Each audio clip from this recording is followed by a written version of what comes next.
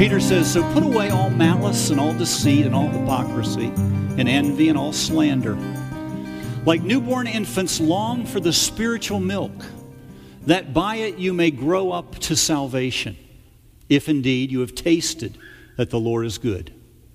As you come to him, a living stone rejected by men, but in the sight of God chosen and precious, you yourselves, like living stones, are being built up as a spiritual house, to be a holy priesthood, to offer spiritual sacrifices acceptable to God through Jesus Christ.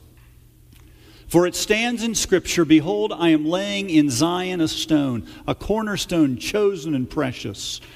Whoever believes in him will not be put to shame. Then Paul writes to the Corinthians in chapter 3, beginning in verse 16. Do you not know that you are God's temple, that God's Spirit dwells in you? If anyone destroys God's temple, God will destroy him. For God's temple is holy, and you are that temple. The man writes, a few years ago, my wife and I were in Japan. I was there on business. But having arrived, our host asked us if we wanted to see the largest church in the world. And we said yes. And they took us in Tokyo to the fastest growing church in the world. It's called the Perfect Liberty Church. And it's a new sect of Buddhism. And when we got to those giant gates, they wouldn't let us in. So we had to stand out and look through those impressive gates, and there we saw acres of green grass. There in the middle of those acres of green grass, we saw a beautiful temple made of white stone. And immediately we could see when we looked at that marble why they called it paradise. But our host told us as we stood there that they had a simple theology, and it went like this. They taught that every person is a child of God, and that God's greatest desire for every person is that they would live at peace and joy in pursuing their own individuality. The church didn't care whether it was bird watching or bocce, just as long as a person was expressing their individual self. The man says, days later, we were back in the United States. We were in a hotel room, and we happened to turn on the television, and there on the television was a religious broadcast. There were two people, two hosts, sitting on a overstuffed sofa on a gaudy set, and they were talking together, and one said to the other, you know, God doesn't want us to be poor. He wants us not to suffer or be deprived. He wants us to live a life of peace and prosperity, doing what we want to do. In fact, we should ask Him to help us do what we want to do. And suddenly the wife looked at the husband and said, I think we heard that message in Japan. You know, a dozen years ago, Newsweek magazine ran a cover story saying that the trend had been erased. The trend line had gone from downward to upward, and that America was returning to the church. But interestingly, when you read the article, you discovered that they were returning to the church for a simple purpose, and that was not to align their lives with biblical truth, but rather they were there to create God in their own image. And you know, that's not new. And that's one of the things that excites me so much about being a Christian and being in a church like Hebron, is that we are living today in a culture that's a perfect mirror image of the first couple of centuries. Shaping God into your own image is not a new concept. New Age theology and philosophy is not at all new. The heart of New Age philosophy and theology is that you are the most important person in the world. And everything should conform to your own desires. You know who taught that first? Who canonized that view? His name was Aristotle. And one of his students was a military man by the name of Alexander the Great, and he learned the lesson well.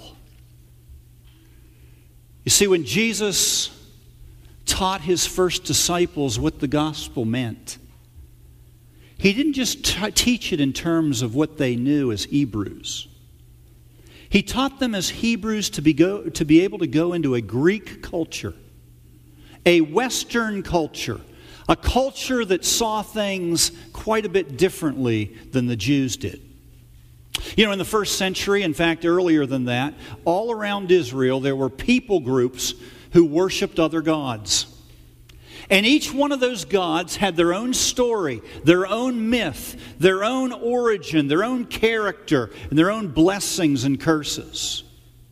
And it is very instructive to note that those people who worshiped a whole panoply of gods sought to design their lives so that at the central place of their life, their central focus of affection would be the God that they worshiped.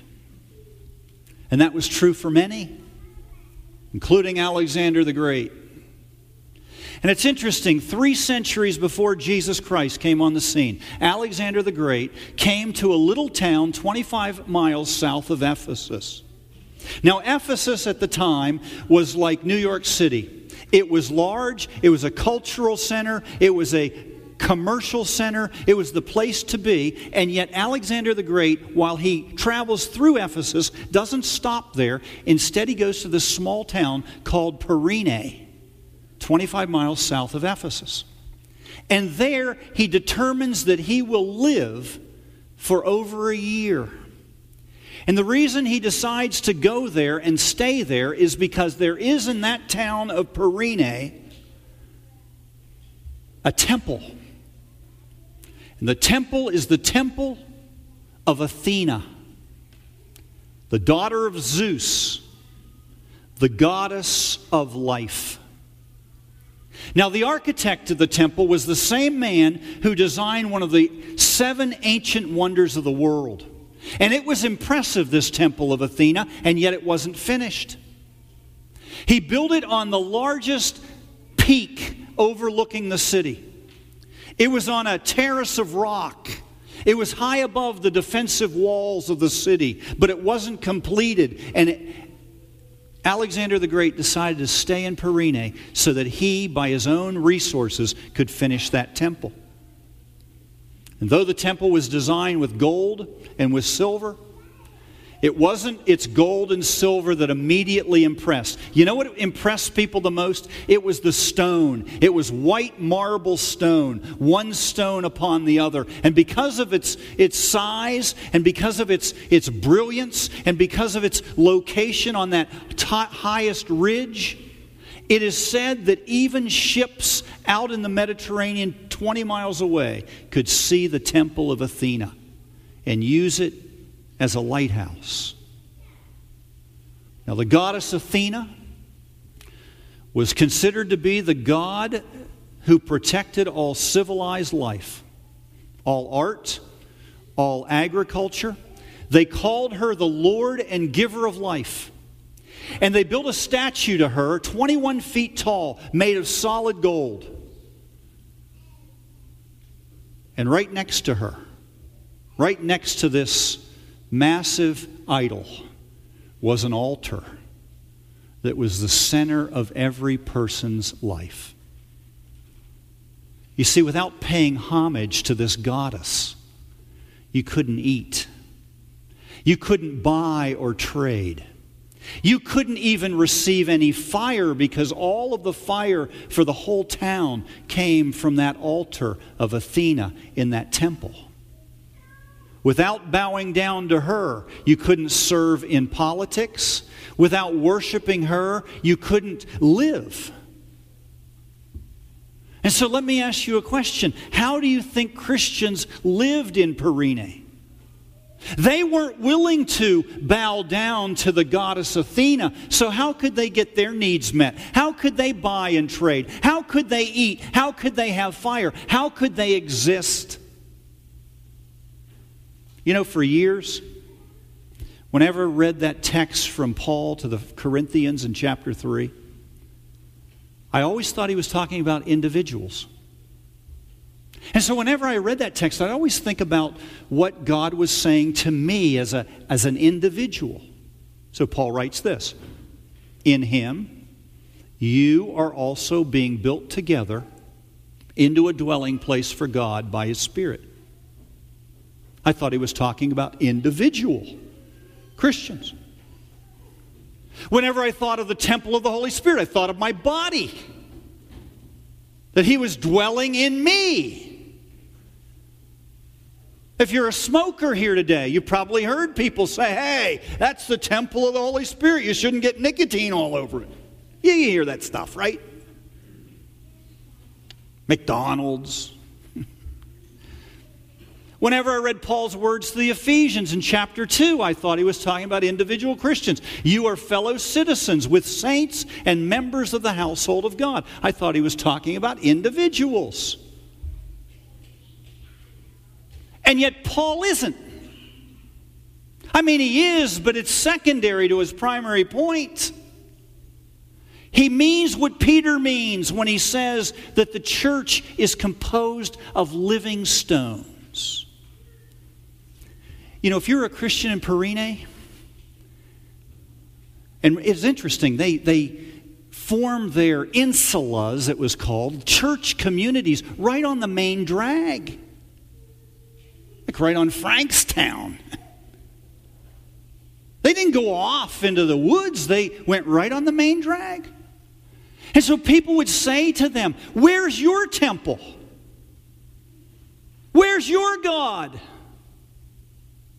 Where's your source of life? You're living, but I don't see you at the temple of Athena. Where do you get your food? Where do you get your water? Where do you get your nourishment? Where do you get your money? Where do you get your fire? You know what those Christians would say? Come see. You see, in that town, there was another temple. There was a temple greater than the temple of Athena, and it was called the church. Instead of being built of large white marble stones, it was built with people, human stones, that when they came together, they were inhabited by the Holy Spirit of God, and they became the house of God. In fact, whenever they referred to themselves, they talked about being members of the household of faith.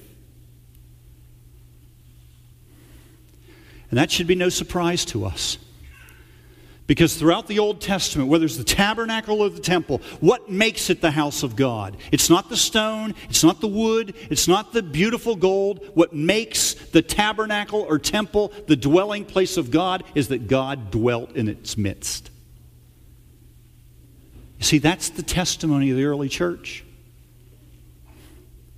God lives in us as we're built together.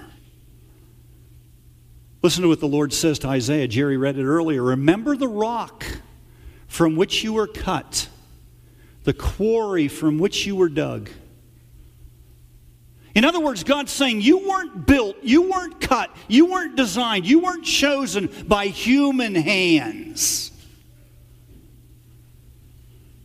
You were cut and quarried and chosen by God. For one purpose, that he might bring together people who worship him and have him in this very presence in the center of their worship. That was the testimony of the early church. Think of it. They didn't come into Asia with just the words of Jesus. They didn't come into Asia with just the works of Jesus. They didn't just come into Asia doing miracles. They did that, but that isn't what they did primarily. What they did primarily was they lived together as the temple of the Holy Spirit. They began to live in juxtaposition to the temple of Athena. And whenever they went out into the streets and people would say, "Where is your temple?" they'd say, "Come and see. Come with me. Come meet my brothers and sisters." But more than that, when you meet us and we're together in worship, you will meet the living Lord Jesus Christ.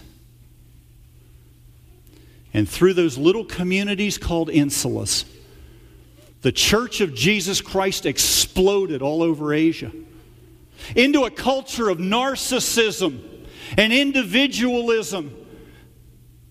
The Holy Spirit began to build houses of God where Jesus dwelled. And when people came into that house of God, that worship center, and they saw the way they loved each other, and they saw the way they ministered everyone's need, you know what they discovered? They discovered two things: that Jesus is Lord and Athena is a fraud. Because in those insulas, they saw Christians loving each other selflessly. They saw them eating together the bread of life. They saw these living stones drinking together the living water of Jesus Christ. You know, in the temple of Athena, they had a spring out on the edge of town about 4 miles. They piped that spring water into that temple so that that's where you could get your living supply of water. They called it living water. But when these pagans came into the temple of God, the church, the insula, they not only ate the bread of life, they found living water. And when they watched and they saw people being prayed for who were sick and they were recovering, and they saw demonized people being delivered, they experienced the living God. And they couldn't deny it. Of all of their experiences in the temple of Athena, they didn't compare to being in the presence of the Creator of the universe, the Savior, Jesus Christ. Now, isn't that exactly what Jesus means when He gathers His disciples together in that upper room around that table? And He says, "I've earnestly desired to eat this Passover meal with you." And He lifts the bread and He says, "This is my body broken for you. Eat this in remembrance of me." And then He lifts a cup and He says, "This cup is the new covenant in my blood. It's my blood sacrifice for you. Drink this in remembrance of me." And then He says to them, "As often as you eat this bread and drink this cup, you show forth my death until I come again." Let me ask you something. What's the proof that Jesus loves sinners? You know what the proof is? That you and I love each other. What's the proof that Jesus forgives sin? You know what the proof is? That you and I forgive each other. What's the proof that Jesus is the way, the truth, and the life? You know what the proof is? That together we walk in the way. We study the truth. We dedicate our lives to Him. You know, for years I would read Jesus' words in Revelation chapter 3 or 2 to the Ephesians. Remember what He says there? "I have this one thing against you. You've left your first love." And you know what I always thought when I read that? I thought He was talking about their love for Jesus. Right? You've left your first love. You've left your first love. You've left me. That's not what He's talking about. I think what He's talking about is you've left your love for one another. That was the love they had at first. They loved Him because they loved each other. And by loving each other, they grew to love Him. Did you know that within 100 years of the ascension, more than 85% of all of Asia became Christians? You say, how is that possible? How is it possible that a place which is modern-day Turkey, Asia, could come to know Christ in such a profound way? 85% of the population. You know how it was? Because they began to love each other like Christ loved them. Within 100 years, their bond together produced an explosion of the gospel that radically transformed Asia. But you know something else? Within 100 more years, there were almost no Christians in Asia. You say, how is that possible? Well, the persecution ended. When the saving gospel of Jesus Christ began to be the majority report, everyone was free to go and do whatever they wanted to, and they did. The insula was replaced by the insular. And you know something? That's the day in which we live. The insula has been replaced by the insular. A few weeks ago, a man said to me, they don't serve communion very much in my church anymore. I said, why? He said, well, we've been doing it for so many years. I mean, you know, after you eat some bread and drink some juice, after a while, don't you figure it out? I mean, why have communion so much? We've done it so often. I mean, what's to that? I mean, after you eat and you drink a little bit, after you do it, I mean, don't you figure it out? You know what I said to him? In our day, it takes a lifetime to figure it out. Because we're Greek thinkers. It's all about me. It's all about what I want to do. It's all about what turns me on. It's all about me. And Jesus says, no, it isn't. It's all about the corporate you. Let me ask you something. When you came in here this morning, how many of you thought you were going to be the temple of God? How many of you thought about when you got together, you would become the dwelling place of God for this hour? You see, it's so easy in our day to think of the church in terms of anything but the dwelling place of God. It's easy to think of church as a place you go to connect with your friends, where you hear some music you enjoy, where you hear some words that aren't boring, where you meet some friends for the first time, you have some food, you have some good feelings, and Jesus says this is my body. You are a living, dwelling temple. I desire for you to grow up into that. That's why I said earlier, it's so fantastic. Today we had baptisms, communion. Perfect illustrations of the fact that it's not about me. It's about Him and us. Just think what this place, what this group, what this collection of people would be if we dropped the Greek me and embraced the Hebrew we. Think about that as you come to His table today. Let's pray.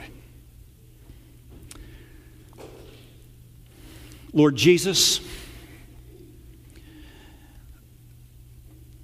we ask you to forgive us for not knowing history better. For Lord, we know that if we knew it better, we could see the clear tracings of your hand. Forgive us for being people who believe that everything in the Bible is just for our individual selves, when the reality is the opposite. It's for the corporate us. Lord, you've called us to come together to love one another, to minister to each other, to meet the needs of each other. And then you illustrate that perfectly in that Last Supper. So, Lord, we pray today as we come before you at your table, that as we come repentantly, with a desire to be knit together as brothers and sisters in Christ, that you might perform a mighty work in each one of us, that we might begin to think more of the we than the me, that we might begin to see our connection with one another, that we might begin to experience the love and forgiveness and provision of your hand through each other. As we eat and as we drink, may we be nourished to live like that. For we ask it in your name, Lord Jesus. Amen.